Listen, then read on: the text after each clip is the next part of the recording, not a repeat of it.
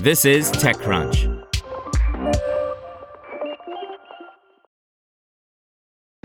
This episode is brought to you by ShipStation. You know, folks, I'm all about working smarter, not harder. Running a successful e-commerce business can be really convoluted, and honestly, you have enough going on, so I want to introduce you guys to ShipStation. I love using ShipStation because it makes it so much easier to automate all my shipping tasks, and I can manage all my orders in one simple dashboard. Work less and ship more with ShipStation, the innovative tool that helps turn your shipping challenges into opportunities for growth. Go to ShipStation.com and use code TechNews to sign up for your free 60-day trial. That's ShipStation.com, code TechNews. Stalkerware apps PhoneSpector and Highster appear shut down after NY settlement by Zach Whitaker. The makers of two phone surveillance services appear to have shuttered after the owner agreed to settle state accusations of illegally promoting spyware that his companies developed. PhoneSpector and Highster were consumer-grade phone monitoring apps that facilitated the covert surveillance of a person's smartphone, commonly dubbed Stalkerware or spouseware. These apps are typically planted on a person's phone, often by a spouse or domestic partner, and usually with knowledge of the device passcode.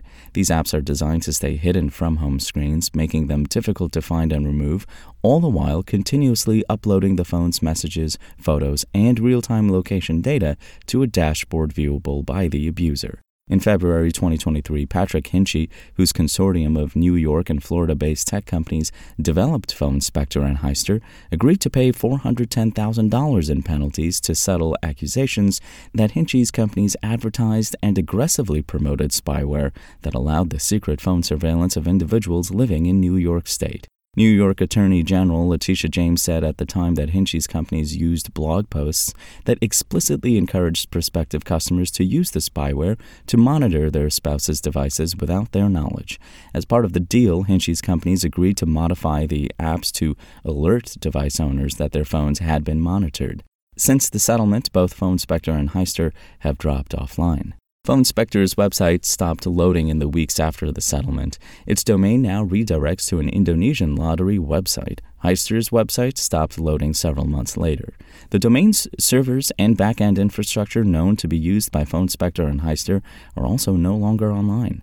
TechCrunch called phone numbers associated with PhoneSpector and Highster customer service, but an automated message said that the numbers had been disconnected.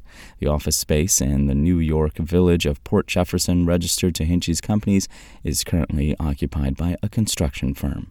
Nearly all of Hinchey's registered companies in New York and Florida remain active, according to public record searches by TechCrunch, but the companies have not filed paperwork with the states for several years and are designated past due for updates.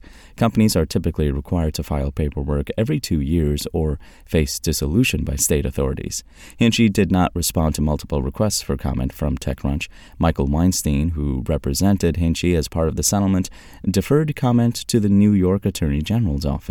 Delaney Kempner, Director of Communications for the New York Attorney General's office, did not answer TechCrunch's questions about the settlement by email, including whether Hinchey's companies paid the $410,000 penalty as agreed. Kempner would not agree to TechCrunch's request for an on-the-record call. In response to specific questions about the case, Kempner told TechCrunch by email that unspecified recent filings would answer some of our questions. Hopefully you know how to find them, smiling emoticon, said Kempner. PhoneSpector and Highster are the latest Stalkerware apps to have fallen offline in recent years following regulatory action. In 2019, the Federal Trade Commission brought charges against phone monitoring app maker RetinaX, accusing the company of failing to ensure its app was used for legitimate, consensual purposes and failing to adequately secure the sensitive phone data it siphoned from the phones of unknowing device owners after experiencing several data breaches. RetinaX eventually shut down. A year later, the FTC banned the Stalkerware maker SpyPhone and its chief executive, Scott Zuckerman, from the surveillance industry, also accusing the company of failing to protect the data it secretly harvested from the phones of unwitting victims. A TechCrunch investigation later found Zuckerman returned with a new Stalkerware app called SpyTrack, which shut down soon after TechCrunch contacted Zuckerman for comment.